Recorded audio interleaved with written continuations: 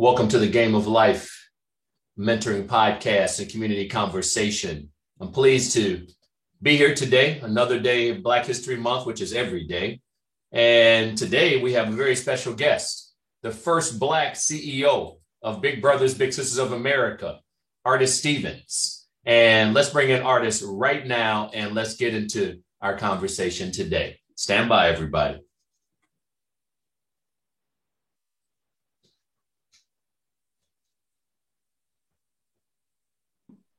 And there he is, the one and only, the CEO of Big Brothers, Big Sisters of America, Brother Artis Stevens. Artis, good to see you today, brother.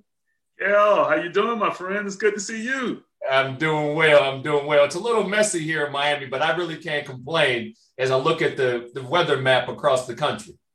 Hey, well, listen, same here in Atlanta. We're not that far apart from each other, but anytime you can be in beautiful Miami, even if you're experiencing a little weather and traffic there, it's all good, my friend.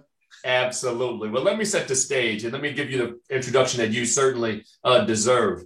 And we're here on the Game of Life Community Conversation and Mentoring Podcast. And I'm joined by none other than the first Black CEO of the national organization, Big Brothers, Big Sisters of America, that began in 1904. So we've made some progress. We got a long way to go. But Artis, let me just read a little bit of your bio. I can't read all of it. It would take the whole show, brother. So I'm going to go ahead and selectively give everybody a little backdrop and context on you.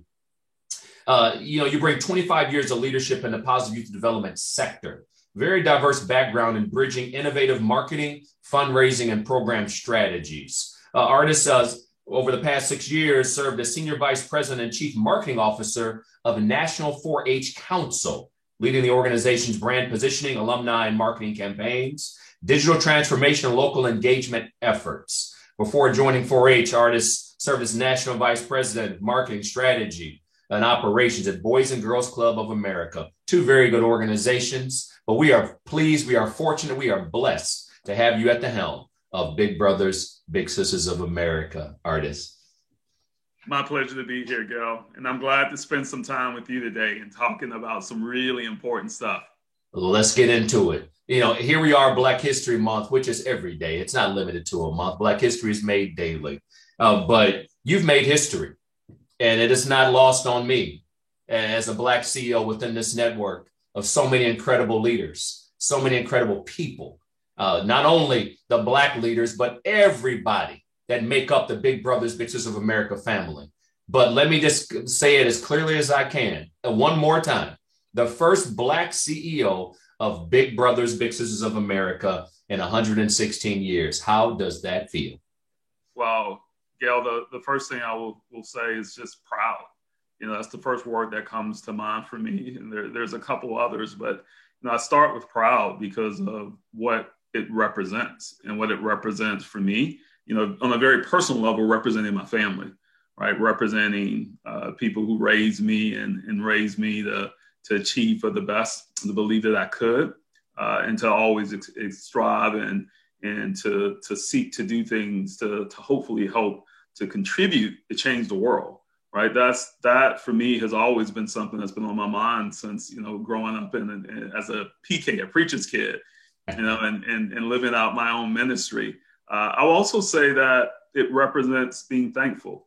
I'm thankful for the village. No one gets here alone, right? And I'm under no assumptions that this has been my own path. This has been standing on the shoulders of giants. And that's giants, the people that I know, my village, the mentors, the many people who shaped the person I am today, but also the many people that from afar, the people that I've looked at, the people that have broken barriers long before me, the people who have struggled to ensure that people that look like me can get here, right? Over centuries and centuries in this country, right? No one gets here alone. We don't get here alone. And I'm here because of other folks.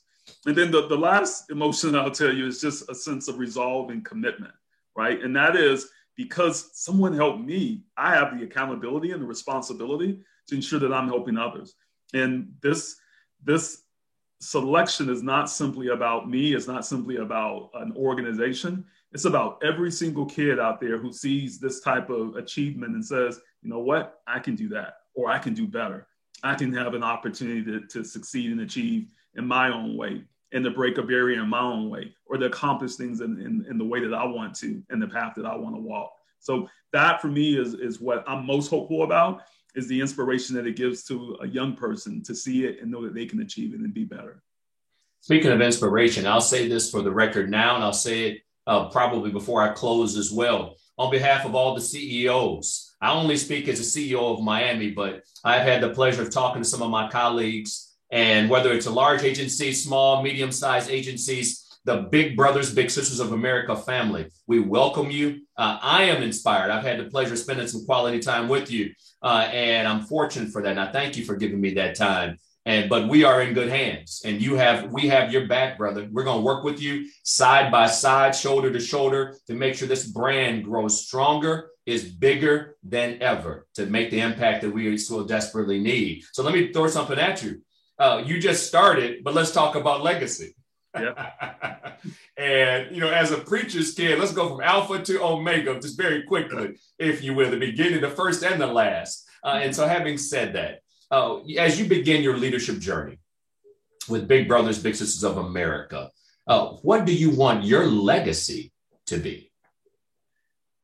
The best way I can explain it, Gale, is, and there is no other way for me to say it, I want the legacy of working with leaders like yourself and others across this country to create seismic change for the betterment of young people, right? Mm-hmm. And I mean the word seismic, because the problems are big. The challenges that our country faces, our world faces, are humongous, significant challenges, right? And we're in a time where our kids, our communities, they need people to step up.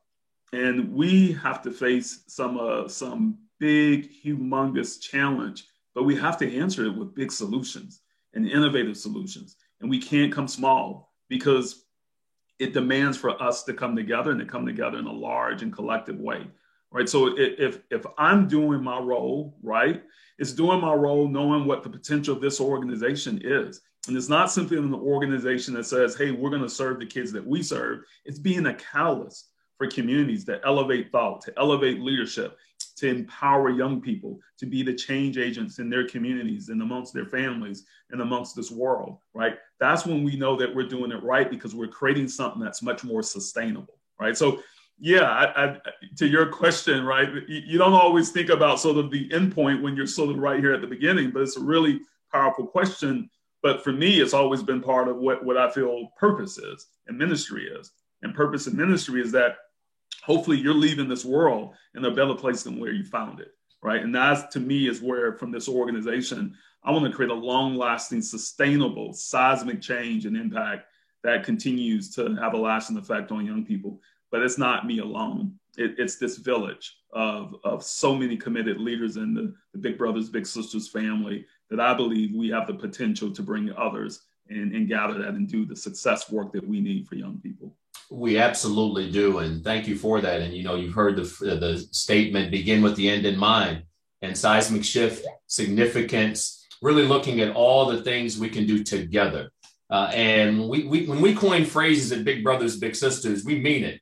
Bigger together. And that's exactly who we are and what we can do. And we can, as we talk about humanity, and speaking of humanity, so much going on in our country, so many things in 2020 that really opened a lot of people's eyes, but in some cases just really reinforced what many people have, like you and me, have seen, experienced personally, but it also gives us the opportunity. And I have been told personally, I have heard others make the statement that Big Brothers, Big Sisters, well, I thought that was a white organization. And I kind of was taken aback when I first heard it, Artis. But for those who feel that way or may still think that way, what's your response? Well, my first sort of place is, I always want people to unpack and interpret things for me. So here's probably the way I would look at that, and even that statement, right? The soul of this organization is always about its mission and the communities and the young people it serves, right? When you look at this organization, over 70% of the kids they serve come from BIPOC communities, right? Communities of color. right? When we look at where the challenge of facing and addressing whether it's been our pandemic, whether even before the pandemic, economic struggles, education disparities, health disparities, and health inequities, right? What's going on in terms of trauma. These things disproportionately affect communities of color.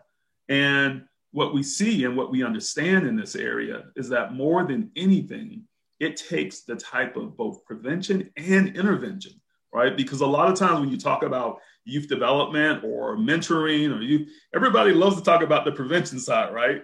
But the challenging piece is where you go into intervention. That means the young people who have faced some type of struggle and adversity in terms of facing maybe even the juvenile justice system or facing things that are much worse, right? Those are the harder young people sometimes to reach. But what I think about this organization, the proud of this organization, is that it goes there. And unfortunately, we find that too often in communities of color. And this organization is the organization that more than any other organization is going deep and impact and thinking about the outcomes and building the types of relationships to ensure that we're making change there. So that's one thing. But here's the second thing I would say to that. The second thing is there's probably a reason why people believe that, right? And we have to be honest and we have to face truth. And I was on a call earlier when I was talking about the ugly truth of our country, right? We can't shy away from what systemic racism, systemic inequities, injustices has done to our country. And you find that in every organization, not just in certain communities, they're in every community, not just in one organization, and they're in every organization. And you found even in organizations like ours, and I've talked about this before in nonprofit space, over years and years and years, there's been a ceiling where leadership and entry into staff and entry into volunteerism and some of the structural things that prevent people of color entering into both volunteer perspective and also professional development and professional perspective, being able to enter into these types of organizations and to grow in these types of organizations and to thrive. We have to face that. We have to talk about it. We have to have the uncomfortable conversations. That is something that's lived within this organization. It's something that this organization is committed to change. So when you talked earlier, you asked me the question about representation, about my selection. That's one step. It's not the silver bullet. It's one step. Because when you have people at the table and you're creating perspective, and then you say, you know what, just like I'm doing right now, it's not all right. We do have to do things with our board so that the top level of our leadership is reflected as a diverse community and it's reflective of our country and our staff and the volunteers that we recruit and the ways that we think about our practices and our principles and the work that we do in terms of being a JEDI, justice, equity, diversity, and inclusive organization. That has to be intentionality. So for those who say the aspects of being a white organization, I would dispute that in terms of the mission we serve, but I would embrace to have the conversation about the things we have to do to continue to better ourselves so that we build a type of perspective that we are the most inclusive, most diverse, most equitable, most social justice oriented youth development and youth empowerment organization in this country. There it is. And when you think about humanity, that's exactly what we need. We need to be in the room where it happens. It took 116 years to get the first Black CEO within an organization. So you are the first, but you won't be the last, brother. But you have absolutely, again, the ceiling. I mean, in terms of women and all populations, we are here. And this organization, again, I'm going to go old school on you a little bit, Artis. Don't call it a comeback. We've been here for years. And having said, that's not a Gale Nelson original, brother. I throw all kinds of stuff. I love it. But having said that, having the intentional conversations. And when that statement came to me, I said, no. I said, the face of the organization has not been as diverse. The face of leadership has not been as diverse as it needs to be. But the bottom line across this country in so many communities, from the large urban sectors to the rural sectors as well, we got dedicated folks who are promoting humanity. So a shout out to every single big brothers, big sisters leader, your staff, the boards, the donors who make it possible for us to do what we do every single day. But when it comes to social justice, and we're going to talk about that in just a minute, Artis, the big little match. And the reason I say the big little match as opposed to, I'm going to tee this up with a little bit of a statement in that when people look at big brothers, big sisters, and I've even heard us internally do this sometimes, and we have made that correction where we look at the big is quote unquote saving a child. No, sir. No, ma'am. Our kids, our littles don't need to be fixed. Our littles aren't in need of quote unquote saving. They need to be, we ignite the power and promise, Artists. And that's what I love about our brand. And so the power of one person mentoring, it changes two lives. It changes two lives. You've heard it, Artists, and you've been with us a short time, but I know you've heard it in that these big say to us, I'm getting a lot. I've learned so much. I am growing as a person. So having said that, the big little match is a powerful thing. And so let's talk about mentoring and how it's personally impacted you. You are our CEO, our national CEO. And I know you've had a number of mentors in your life. And I certainly extend my deepest condolences to you and your family on the recent loss of your father, who I know was a tremendous mentor in your life, brother. So I send our deepest condolences to you. Talk to us about your leadership journey and how mentoring has played a role personally and professionally. Yeah, well, I will tell you, Gale, just even listening to you, I can only, I probably can't even imagine the number of people you've impacted and mentored in your life, right? You're a walking inspiration, my friend.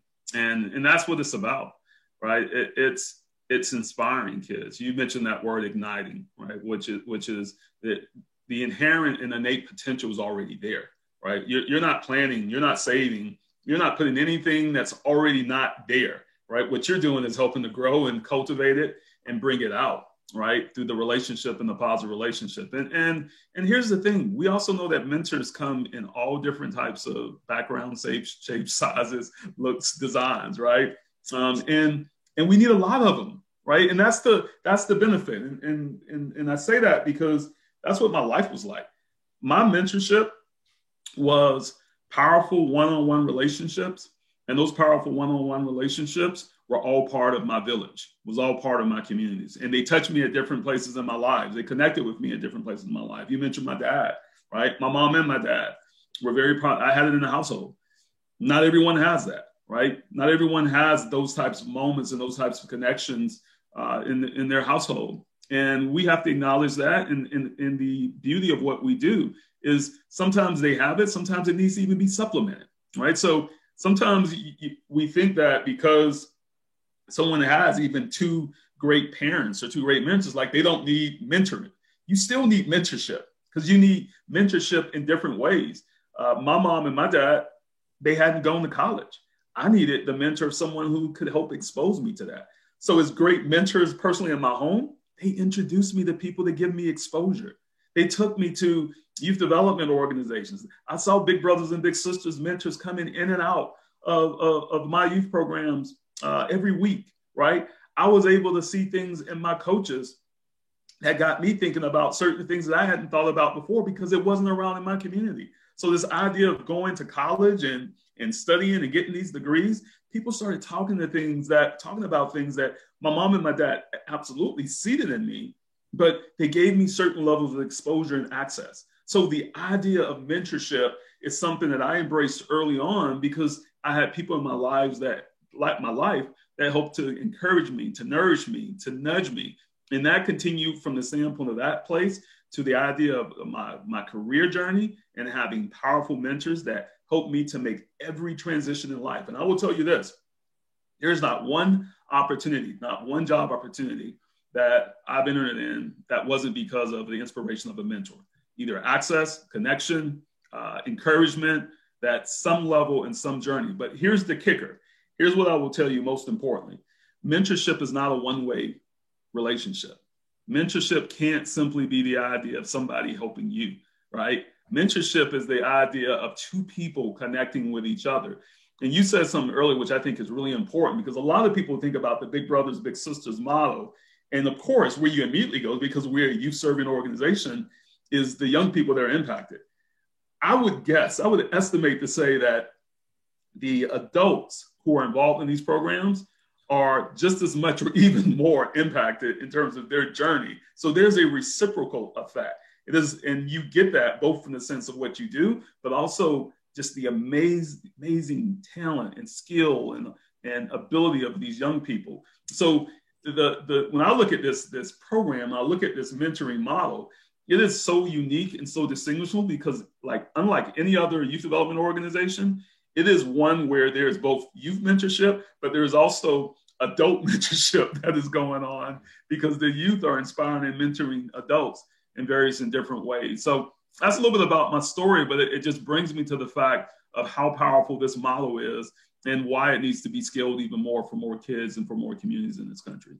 And thank you for that, Artis. And where were you when, I know where I was with my family when I got the call, when I was hired here at Big Brothers Big Sisters Miami. Literally, we were coming from church service. I was driving I-75 South, and a shout out to my sister, Lydia Muniz, who hired me here at Big Brothers Big Sisters of Miami. And so I got the call. I know exactly where I was in my car, and I said, hey, Daddy's got a job. And so again, I was making a transition from one youth serving organization here to Big Brothers Big Sisters, the same thing you have done. So where were you, brother, if you were willing to share? Yeah, when I got the call? Yes. Yeah, I was actually in my living room watching TV with my fam.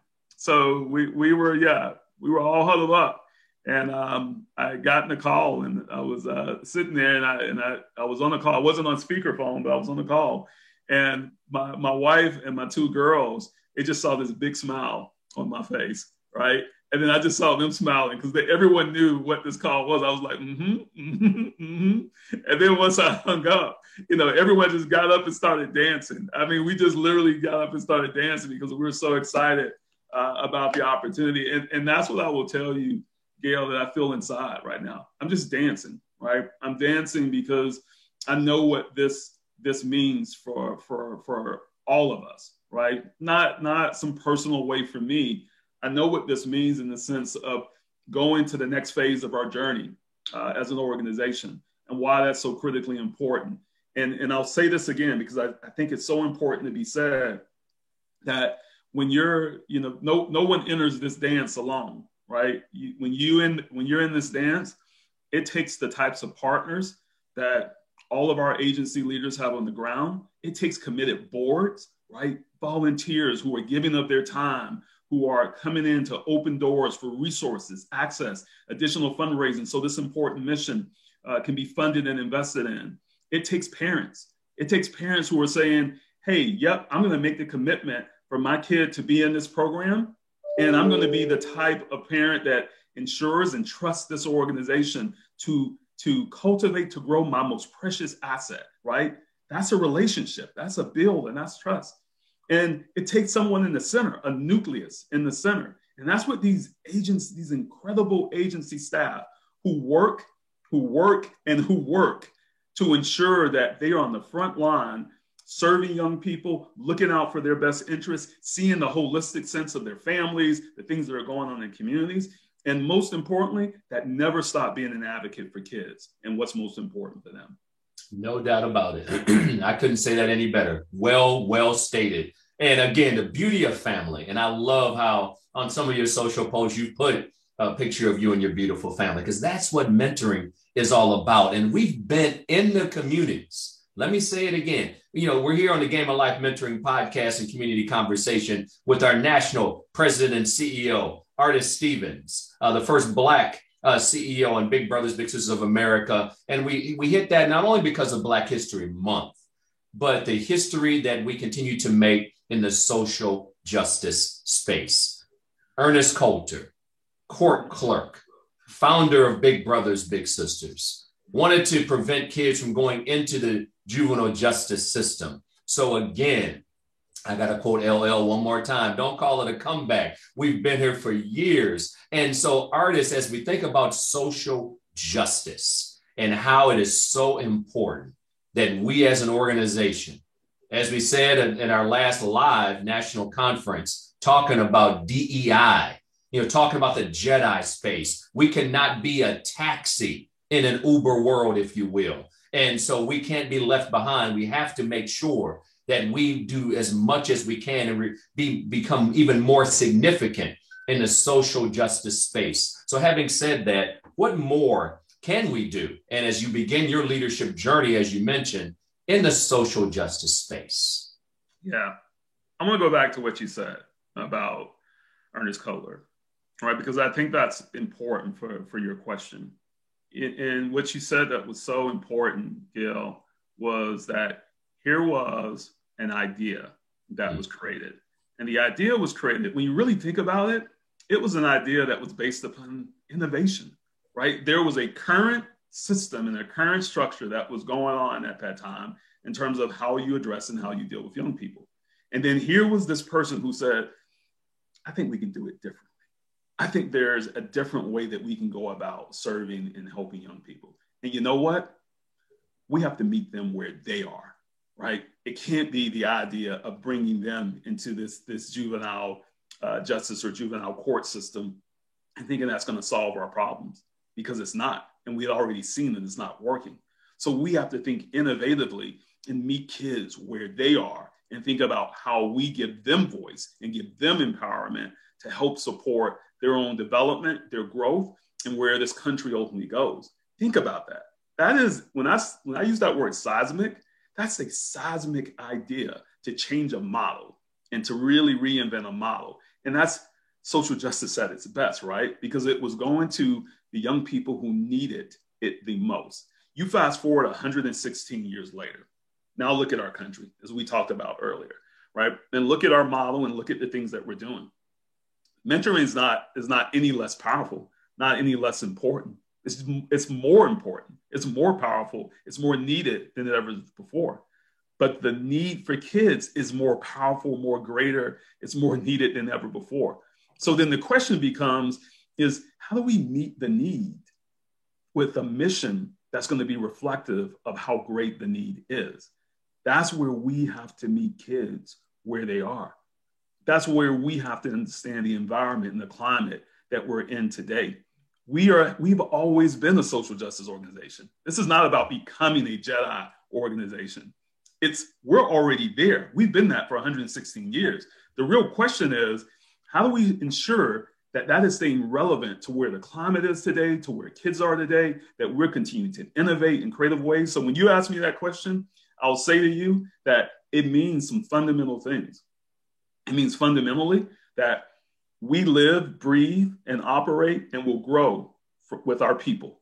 That means that our people have to be trained, developed, coached, supported, and empowered to do their job. And that takes capacity, right? That takes capacity, that takes support, that takes ensuring that our people are reflective of the communities that they serve and the kids that they're connecting with.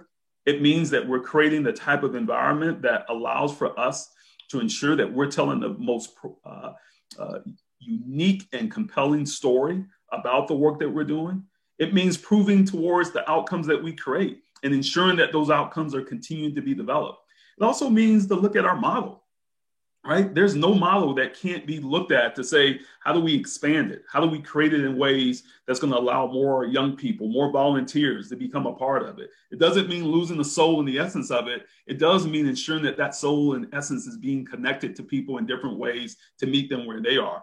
Going back to my ministry, I always remember my dad used to always say, hey, we can't just sit in the church and expect that everybody's going to come in here to us. We got to get out on the streets, right? We got to get out to where the people are and to be able to minister in that way, right? And the same thing, you look at the ministry of Big Brothers, Big Sisters, is being a unique social justice organization that empowers young people, right? And I want to be unique with that, right? Because we don't have to be the NAACP. We're not National Urban League. We're not, but we should be partnering because we have a voice from the standpoint of young people and perspective of young people and how we empower them. So when you ask me, what are the ways that we're going to think about it? We're going to always start with our people. We're going to always start with the idea of putting young people first and at the center of the work that we do. We're going to always start with the sense of ensuring that it's about empowerment, because it's not about saving, it's about empowerment, it's about igniting, and it's about ensuring that we have the outcomes that talk about our success so that we can get the type of investment, support, volunteers, alumni that we need back into this great movement so that we can affect and impact more kids because we have the capacity to do so. You get me hype, Artis. It doesn't take much to get me hyped up, brother. And I'm about to say, you're already there, buddy. I'm sitting there, I'm trying to not get out of my seat right now, but thank you for that. And I hope as because we're going to have, again, littles across the nation seeing this, and sending this, making sure this link goes to everybody so that people can understand you, the person, the leader. And as I think about the investment, the impact investment in big brothers, big sisters, no matter where you are, and to invest in our national organization as we think about the need for partnership. I love how you differentiated, but also included national organizations, civil rights organizations that have been on the front lines for well over a century. And having said that, we need corporate partners, municipal partners, social organizations getting with us, making sure that we work together, because you don't lose any value in your brand. Actually, your brand gets stronger in partnership with big brothers, big sisters of America. And so I'm just so pleased with the social justice stance and with all the events of 2020. And I'm out of respect for your time, I'm going to give you one more question, brother. And I could talk to you all day. We may need to do on Juneteenth, I did an all-day conversation.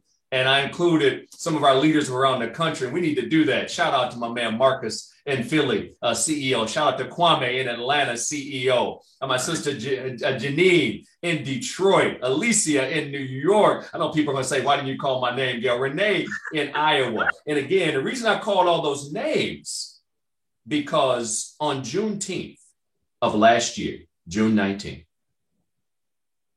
I did an all-day community conversation podcast. And I included some of the brothers and sisters who look just like us in a conversation on race relations. So much investment. And I saw the corporate reactionary investments in 2020. We need to do something. And I just submit to everybody listening, and I submit to you as our new CEO, that this impact investment with big brothers, big sisters is not just it shouldn't be reactionary. It should be an impact investment that's sustainable, multi-year, because the results speak for themselves. Having said that, Artis, as our brand new CEO from Georgia. Now, where'd you grow up in Georgia? I know give me the city. Brunswick, Georgia. Now, how big is Brunswick, Georgia? It's a mid-sized town. It's not that big at all. Yeah, mid-sized. I like when you said mid-sized. So from it's not Miami. How about that? Thank you, brother. I mean, mid-size. I like that. That was good. You're gonna do well, brother. So Brunswick, Georgia. Again, growing up, recognizing and embracing family, and certainly, I'm sure, Artis, and I'll go ahead and ask the question. I'll be surprised if it's a no, but I will accept whatever answer you give because I know it's from the heart. Have you faced racism in your life? Absolutely. Yeah. Talk about it. Just give me a brief when was the first time you just recognized it? Whoa. Well, yeah, I'll tell you the first time I recognized it, because it was I wrote about this right after Ahmaud Arbery. By the way, Ahmaud Arbery, that happened in Brunswick, Georgia. He was from Brunswick, right? So just making all the connections here, right? That mid-sized town. And that's just to say, Gale, it goes everywhere, right? Small town, midtown, big town. So there is no place, and I'll get back to your question, but I just want to make sure I speak to this.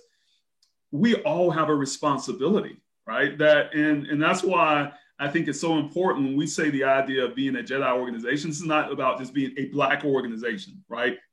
It's about all of us, right? It's about all of us. It's about the diversity of who we are, right? Because the same Black kid who can't get access to X, Y, and Z, there may be another circumstances where a kid who's from the LGBTQ community can't get access in the way that they need to. It may be different, but it's still a point of access and opportunity.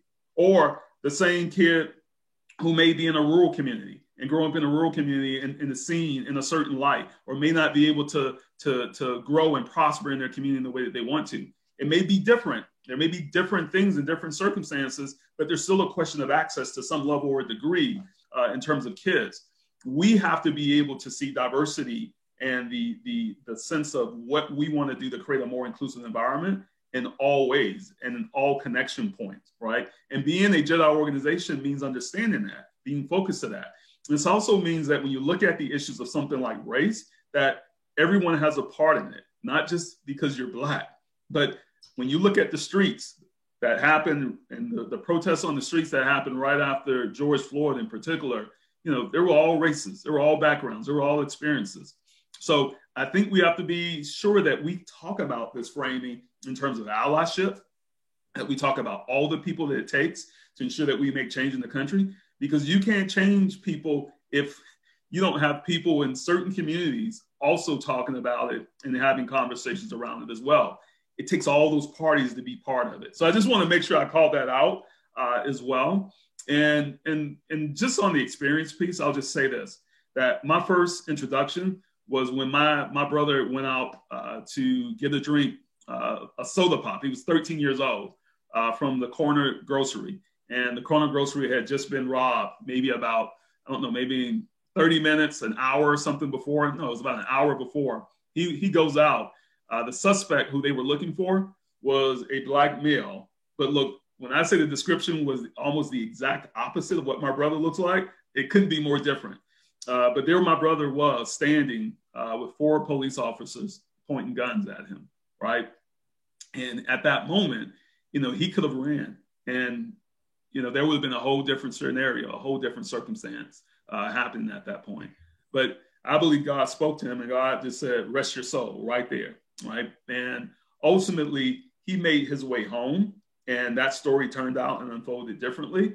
But what it led to was this real conversation we had to have in our family. We had to have in our church home. We had to have in amongst our broader community about the profiling that was going on at that point in time in our community by law enforcement. And it wasn't this whole concept of that there being, bad law enforcement. There was the concept of there being people who did things the right way and people who decided to do things the wrong way. And we had to have a really strong conversation in our community about systemically what was taking place and what was happening. I was 7 or 8 years old when that started happening. My dad had to sit down with me and talk to me about what happens when I walk out of my house and what I need to do and how I need to do it, when I walk and when I don't walk, what time I had to be at home at night if I was playing outside.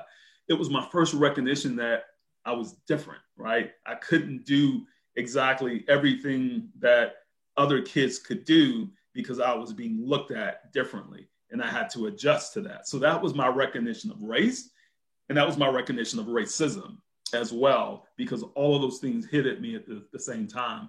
I was fortunate because I had great mentors who helped to coach me through, and it just reinforces the point that we're talking about here, Gale. When you face trauma, when you face uncertain situations, sometimes what you need most importantly in your life is a God and someone that help guide you through. It just speaks to the power of this work and the work that Big Brothers Big Sisters does every single day to ensure that every kid has that type of God. Well, what gives me hope is who's at the helm of Big Brothers Big Sisters of America. And you are not alone. It will be long. Leadership is lonely, but when leaders fail to listen, they fail to lead. And you came in listening. You will continue to listen. I know we've talked about it as you meet the respective CEOs and board leaders around this country. And I just want to thank you and welcome you and congratulate you again on making history, but the Black history and the history we make, the impact we make every single day is together. You touched on it. To all the allies out there, thank you. To all the leaders, to the donors, to the volunteers that come from all walks of life. Thank you for being in the mentoring family with Big Brothers, Big Sisters. Artis, I cannot tell you how much I appreciate you taking the time with me today. The future is bright because we got someone that's truly shining the light on the impact that we can make one to another. So thank you for being with me today. And listen, I also have to say before we close here, I want to thank you for continuing to be a voice, a strong advocate in the work that we do. Absolutely, in the work that you're doing and Big Brothers, Big Sisters of Miami is doing. You are a preeminent leader in that community, a voice to always be heard on behalf of young people. You're making significant, when I talk about seismic change, brother, you are a seismic change maker. And the other thing I would say is not just limited to Miami, but the role that you're playing in the broader Big Brothers Big Sisters movement nationally is to be applauded. And I can't wait to partner with you, my friend, and continue to hold up the light and support and serve more young people. Thank you, my friend. It's my pleasure. We're going to raise money. We're going to raise volunteers, and we're going to strengthen. So all the best to you, Artis. Stay warm. What's the temperature in GA before we close up? Right now, we are about at 65. Okay, it's a little chilly there. So we're holding steady at about 75 right now. Oh, my goodness. Stay warm, brother. All the best to you. Thank you so much, Artis. All right, take care, my friend. Bye now. Bye.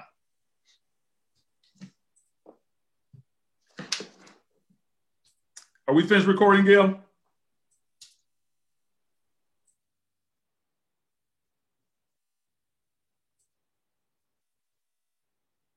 Here we are. I need to take a breath after that incredible interview with our national CEO, Artis Stevens. And I'm taking a 2-minute break, and we're coming back with Dr. Phillis Scott, Barry University, Dean, Barry University School of Social Work. So 2-minute break. I'll be right back. Let's go.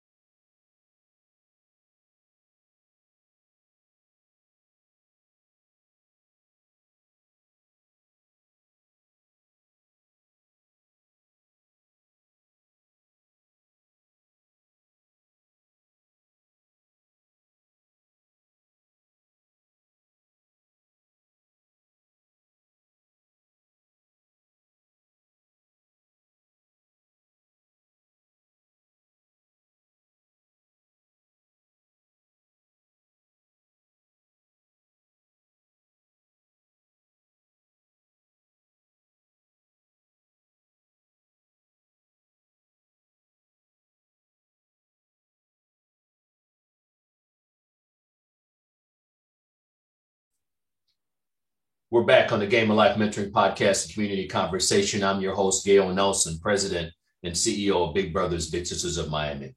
We celebrate Black history every single day. I was fortunate, privileged, honored to have our national CEO, Mr. Artis Stevens, that was with me earlier.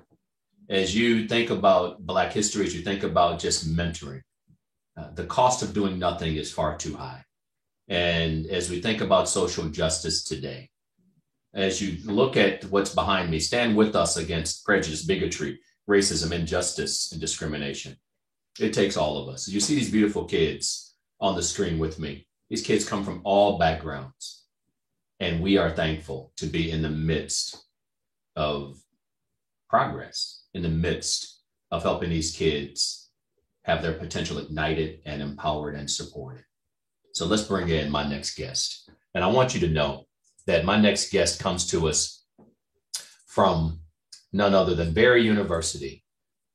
And it's Dr. Phillis Scott, Dean of the Barry University School of Social Work. So please join me in welcoming none other than Dr. Phillis Scott. Let's go.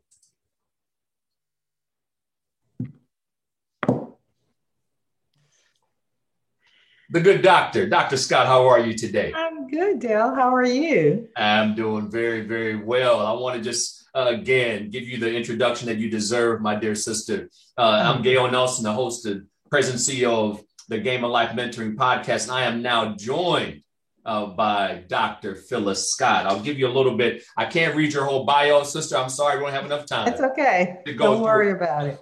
All that you have done, but I need to just share a few tidbits here to give everybody some context. Okay. Dr. Phillis Scott joined Barry University as an associate professor in the School of Social Work in 2001. In 2004, she became the Master of Social Work Program Director, followed by Associate Dean in 2008, and currently serves as the Dean of the School of Social Work at Barry University. And so I'm just pleased to have you with us, Dr. Scott, and I just want you to just tell us so that everybody gets some context on you over and above the brief bio that I shared. Tell us about your personal leadership journey. Okay, Dale. My journey as a Black woman has really taught me a lot. From the times that I worked in county government and in state government, I've had many times to look into the mirror, and I've seen things that I did not like. And to some extent, I still see some things that I do not like, but I'm working on it. But this journey has taught me more about being self-aware of my own strengths, what energizes me, what challenges me, and what can derail me. And throughout my leadership career or journey, I have oftentimes been derailed, but I had to continue to develop my emotional intelligence so that I can not only manage my emotions, but also to know and manage others. I had to learn to process stressful events, release the negative emotions, and ultimately learn how to deal with them in a healthy manner. Our physical and emotional well-being is a key driver of our energy that we bring to the workplace, whether it's with state government, county government, or with Barry University and the School of Social Work. The positive emotions and inspiration we feel as leaders greatly impact our team and how they see themselves and what they can accomplish. So challenges focused me on the need to pay attention to my own professional growth. Oftentimes we start out when we face challenges, we start out actually blaming others and finding excuses, if you will. And that's natural, and leaders do that. That's a part of being human. But in assessing challenges over the years, it taught me about the challenges that I'm facing, not only externally, but internally, and how I deal with those challenges. And as a Black woman, I had to learn more about what it means to be Black, how beautiful it is to be Black, how enlightening it is to be Black, and to know that you're here for a purpose, and a purpose that you will, in fact, fulfill.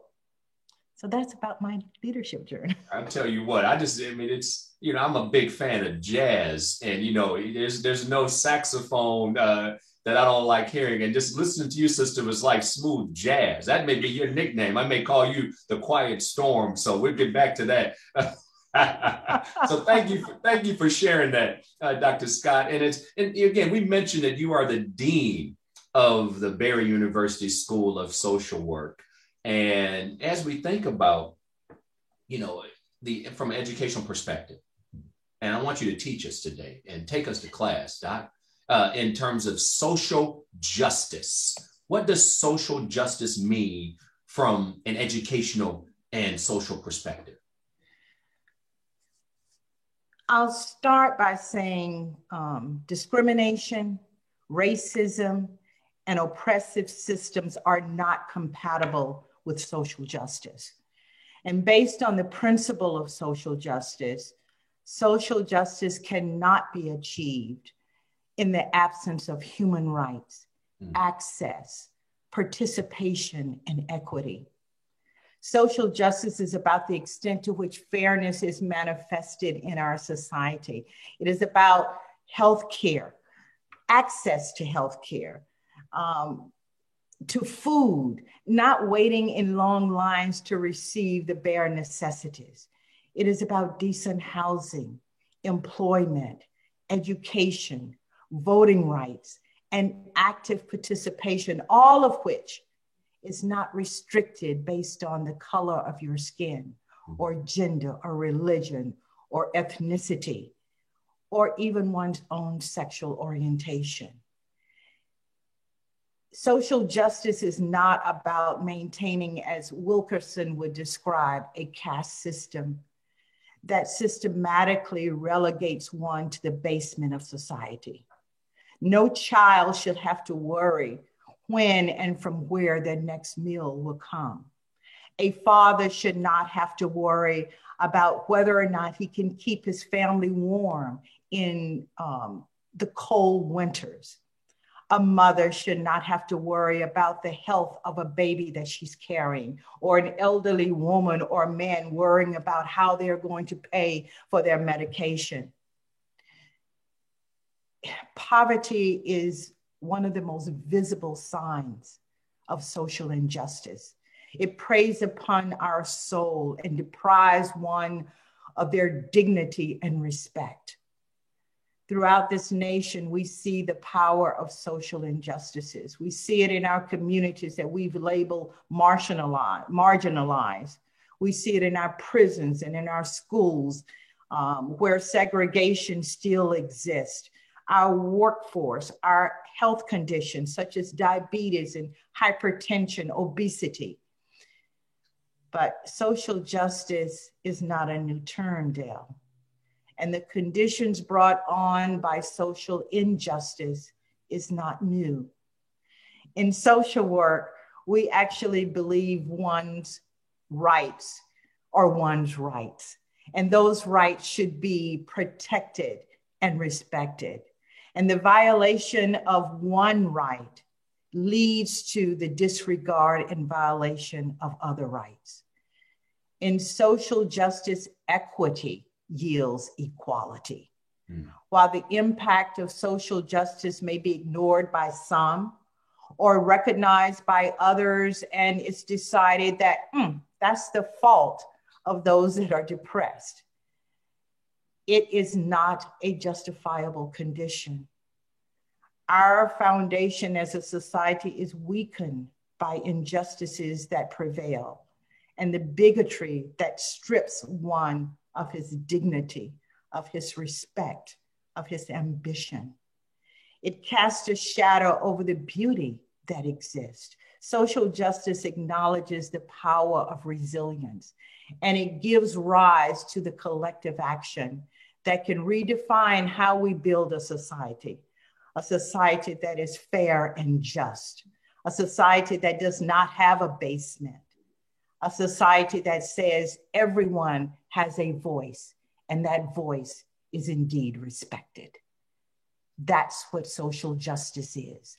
And in the hallways and in the classrooms of higher education, we need to help our students understand the power of social justice and their power so that they can unleash that power and begin to transform a society that has lived in darkness too long. Speaking of too long, it's 2021. How far have we come in the social justice space, or shall I say the social justice continuum? Because I think progress has been made, but let's be clear, 2021, and sadly, we're still dealing with some of the same issues that took place decades ago. Talk to us. Well, Del, you have answered your own question. Because across the world today, especially in 2020 and in 2021, we've all witnessed the unjust that has impacted the lives of Black people throughout this country. It's disgraceful, it is shameful. And this awareness actually sparked movements across the globe. People are now standing and they're fighting for social justice. But there have been movements for social justice forever in our history. The women's movement in terms of voting rights, our labor movement in terms of safe working conditions, and scores of Black freedom movements. In fact, since 1619, Black people have been fighting for their freedom from the first time that we landed ashore in Virginia. This is when the power of resilience and allyship actually come into play. It's not necessarily how far we have come, it's actually how far do we have to go? And I say it is a very long and rugged struggle we have ahead of us. Over 300 years, as you've said, we are still wearing shackles. We need to rebuild Jack's house, a house that allows all human beings, regardless of color, or gender, to move to any room in that house they choose. So yes, we have come quite a ways because we have found that the power of allyship is strong. Our corporations are now beginning to say, wait a minute, we can do something about this. Well, those corporations, institutions of higher education, our entire educational system, and our social justice system need to hold America accountable. We need to be held accountable for the injustices that we continue to perpetuate. So I say again, this house that Jack built, it needs to be rebuilt. And it will take all of us to do that. As we think about our children in the future, again, we're here on the Game of Life Mentoring Podcast and Community Conversation with Dr. Phillis Scott, Dean, School of Social Work from the Barry University, a partner with Big Brothers Big Sisters of Mine. We're going to talk about that in just a minute. But our littles, the kids who are mentored, you talk about resilience. And I love the fact that you mentioned, if you overcome any trial, tribulation, affliction, or injustice, you better be resilient, because resilience, the effects and the impact of resilience lead to success. And our littles are resilient. Yes. And as I think about our bigs and our littles and mentoring's role in building and really leveraging the resilience that's inherent in our children, how do we talk to our children about dealing with the reality? Because our children are growing up at a time now where you may not see the visible sign, white, Black only, but there are systemic challenges. So how do we talk to our children about dealing and combating racism? The first thing I think we all need to do, and especially as adults, is that we need to be constant in educating ourselves. It is easy for us as adults, especially those who have seem to have accomplished some of their life goals. It is easy for us to actually forget the shackles that we still wear. So the conversations that we need to have with our children are the conversations that are authentic. They need to be honest, they need to be open, and they need to be able to help that child reflect. We don't have conversations that much anymore around the dinner table. We don't have the kinds of conversations we do when we are watching television with our children and pointing out different things that are happening so that they are aware that they too were born in a world and they too wear shackles that were put on them at no fault of their own. So as adults and as educators, we have to first be honest. We have to commit ourselves to self-educating ourselves, know the facts of our history, and know that even though we may, in fact, see ourselves as being able to drive anywhere we want to, go anywhere we want to. I remember when I was in college and we were on our way home in a car and we stopped at a service station because all of us had to get gas and we had to use the restroom. We were denied. We were in the middle of nowhere, almost on empty, and we were denied that right. Now, that may not happen today, but it is veiled. Racism is veiled in a way that is very difficult to discern at times. But more and more, society is given persons who are bigots the right to discriminate against openly. So for our little ones, I say that this past year has been a great challenge for them. And they have been strong and they have been,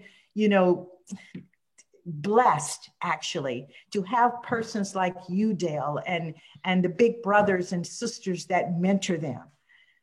But we must help them to understand the challenge that is before them. We cannot color code this. And we must let them know that they can never stop learning. Let that challenge make them the champion that they are destined to be. They have to be constantly self-aware. They have to have self-respect and honor, and they have to respect and honor the rights of others. And they cannot let anyone put them in a position where they would disrespect themselves or disrespect others. Social justice is the responsibility of everyone, regardless of your age or color. So our little ones need to take on the responsibility of also fighting for social justice, but more importantly, knowing when they see it. As we collaborate, as we partner in society, I'm humbled to be, and I've shared this with you off a line, that, as the product of a beautiful Black woman raised 2 boys on her own in inner city Toledo, Ohio, and I'm her baby boy. And for me to every day, I literally mean every day, seek to combat any type of injustice, every day seeking to work for the kids, not on behalf, but, really working with and for our children. See that paradigm? I mean, that's intentional, with and for, because when people say, well, let me help this charity. No, hold on. These kids are those poor little kids in that bad neighborhood. See, that's systemic messaging. It may be coming from a source of no ill intent, but think about what we say about our children. And if a child hears that, you poor little charity case from a bad neighborhood, you're not building up a child's confidence with that. So I work with and for our children, and they have the confidence, the ability, and the talent to do anything they want. Having said that. But Dale, excuse me. One of the things that you're saying, everything you're saying is important, but one thing really stood out, and that's the microaggressions that our students are subjected to. And these implicit biases, whether they have good intent or not, they have a definite impact on our littles. And we have to be mindful of that. We have to be mindful of the power of microaggressions and how it can deflate, the happiest child, in a classroom or on a playground, or even practicing football or basketball. We have to be so conscious of what we say. And we have to challenge those who use microaggressions, whether it's intentional or unintentional. It has to stop. Hear, hear. No question at all. And allyship, mentorship, partnership will certainly lead to productive citizenship. And having said that, a very special thank you to Dr. Michael Allen and the Barry University leadership team. And most recently, as you well know, was on campus, had the privilege and pleasure of announcing and signing a formal partnership with Big Brothers Big Sisters of Miami and Barry University. And these are not just words on paper. The focus clearly rests with mentorship, workforce development, and social justice, and helping our young people, our littles, as they graduate from high school, matriculate to post-secondary education, wherever that may be, inclusive of Barry, but our kids, the world is theirs. That's right. Having heard, and now that you are a part of this incredible partnership, what would you like to see from this collaboration? And be as specific, and not that you haven't been, as you want to be. Well, actually, when I think about that question, I have been a part of many, many memorandums of understanding, collaborative events and partnerships. And I've seen, and I'm glad that you made the comment that this is just not on paper. And I believe that. Having met you, knowing your commitment to social justice, and knowing Dr. Allen's commitment to social justice. The mission of the university embraces social justice and inclusion. What I really hope that these two very influential partners achieve is what is said in the document and what is in our hearts, what is in our intent.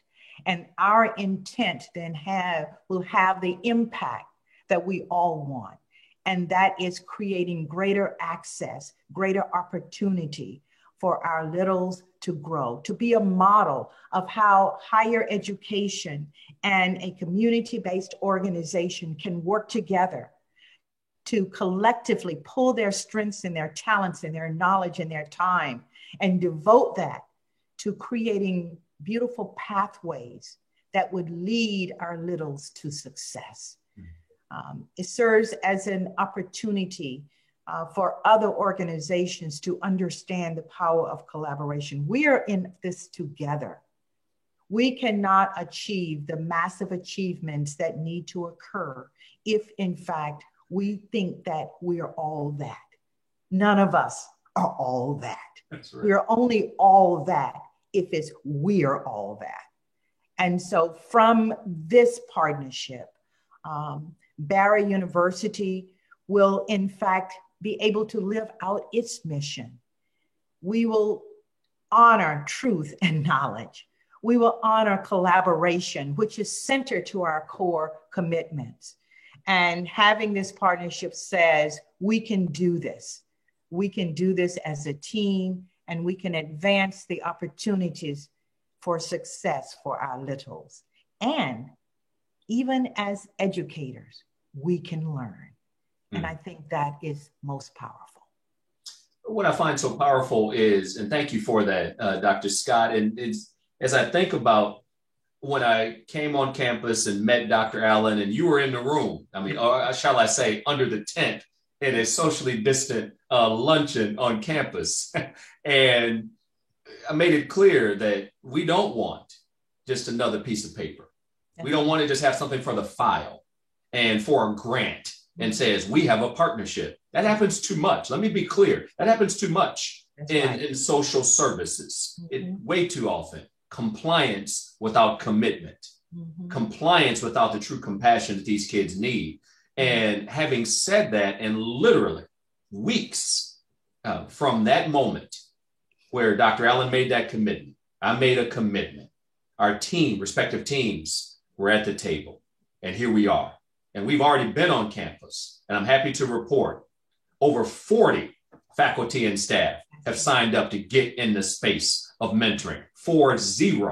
And so certainly it's funny that number 40 in the space of civil rights, 40 is not an insignificant number in terms, well, it was what was deemed significant. Here's 40 acres and a mule. But at the end of the day, as we think about where we are and where we're going, this is just getting started, and we will be relentlessly pursuing social justice for our littles and making sure that they not only, we know they will pay us back, but they graduate, go on to college, complete college, but also have that trusted friend and counsel, that big brother or big sister at their side. And it's not just for a year, the minimum commitment. We're talking about a friend for life. So I thank you for being a part of the team that helped move this forward. Well, you know, it's funny because when we had the meeting under the tent and you were actually giving us an opportunity to participate in this partnership, and you said, what about some big sisters or big brothers, you know, maybe about 20. And I think you said some small number. It was like 20 or 16 or something like that. And Dr. Allen and I looked at each other, you know, and we laughed because we knew that we could double that. And under the circumstances with the pandemic, you're going to see that number grow because we do have faculty members who really believe in social justice, and they believe in big brothers and big sisters. They believe in mentorship.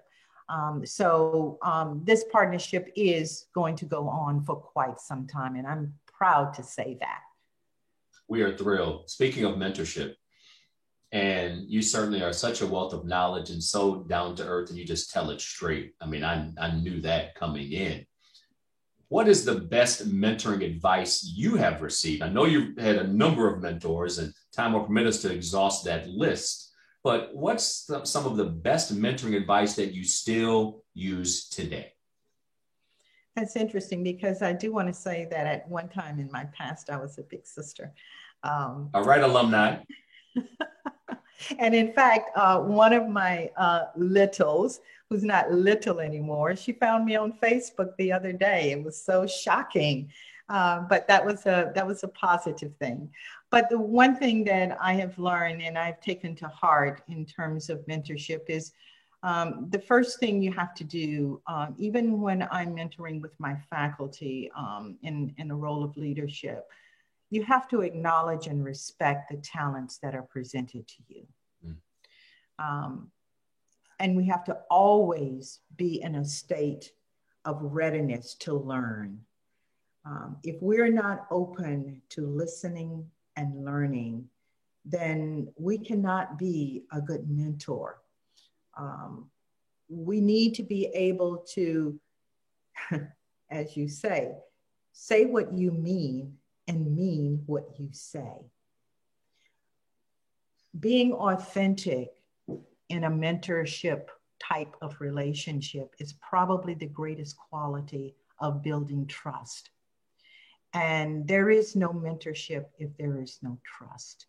There is no mentorship if one cannot depend on what one says or what one is willing to do. And you have to be willing to take an extra step, because that extra step may make all the difference, not only in the lives of the person that you're mentoring, but it will make a difference in your life. And we should never, ever underestimate the power of love in that relationship. Speaking of love, speaking of mentoring, speaking of commitment, authenticity, and transparency. My last question to you, my friend, and this will be the first of many conversations because you will certainly be blessing our staff with some knowledge and wisdom and some of our bigs and littles and so much we will do together. What, as we celebrate Black History Month today and every day, not limited to a month, not limited to just a finite time period, but as we stand on the shoulders of so many who've come before us, and for you and me to be here today, having this conversation, authentic conversation, not scripted in terms of only stay within these boundaries, but a straight up conversation. And from you, where you're from, where I'm from, when I say straight up, that runs deep. Absolutely. What is your message of hope in the space of social justice, in the space of mentoring, in the space of humanity for all who are willing to listen? The first thing, Gale, is that, and we know this as a reality, even when we try to design what we consider an ideal society, we will never rid our society of prejudices. And that should not be the focus of our energy. But we can create a society that is stronger than the sum of its parts. A society where our littles can grow, up strong and anticipate continuing to help build a society that is just and fair. You know, we've said many times that Black people are resilient, they're talented, they're strong. And the wisdom that we have from generations before us will help shape our legacy. So I employ all of the listeners and even our little ones, let us build a legacy that will resonate in the heart of those yet to be born. A legacy that shows that we have fought for social justice and we did not fight in vain. I urge all of the listeners and even our little ones to stand up, stand out, and stand for social justice. Let us lift every voice and sing. Sing of our struggles, sing of our triumphs, sing of our ancestors, and sing of the children that are yet to be born. Be who you are and better. Thank you. Well, thank you for today, our conversation, and what's yet to come, because a legacy is that seed planted in a garden that some folks may never see. And there's those that are yet to be born, as you mentioned. Mm-hmm. And yet we have a responsibility today to make this world, you know, even stronger, even better. And so thank you, Dr. Scott, for joining me today. Privileged to know you. And I'm even more excited to work shoulder to shoulder with you as we continue to celebrate excellence at every level. Thank you for joining me for this special edition of the Game of Life Mentoring Podcast and Community Conversation. Because in the game of life, Dr. Scott, everybody makes the team. But how I gotta tell you, big brothers and big sisters, they are fortunate to have you. Dade County is fortunate to have you. And Barry is fortunate to have you as a partner. Thank you for all that you do. I am humbled by you. Thank you, my dear. All the best to you. Take care. Bye-bye. I tried to close my show and people sharing some love. It kind of threw me off a little bit. What a day. Stand with us against racism, prejudice, bigotry, discrimination, racism, and justice. Today was all about celebrating the excellence that is Dr. Artis Stevens, the excellence that is Dr. Phillis Scott, our national CEO and the Dean of the Barry University School of Social Justice and Social Work. Thanks for joining me. If you want to get involved in Big Brothers, Big Sisters, look no further. Get involved where you live. Make a difference as a big brother or big sister. If you don't have the time to mentor, and we are doing virtual mentoring right now, you don't have time to mentor, make an impact investment to help that little boy, that little girl be everything she or he aspires to be. That's a wrap for today. We'll see you next month in March for some powerful stories, powerful impact. I'm Gale Nelson, President and CEO of Big Brothers, Big Sisters of Miami, and that's a wrap. In the game of life, everybody makes the team, but how you play is up to you. Take care.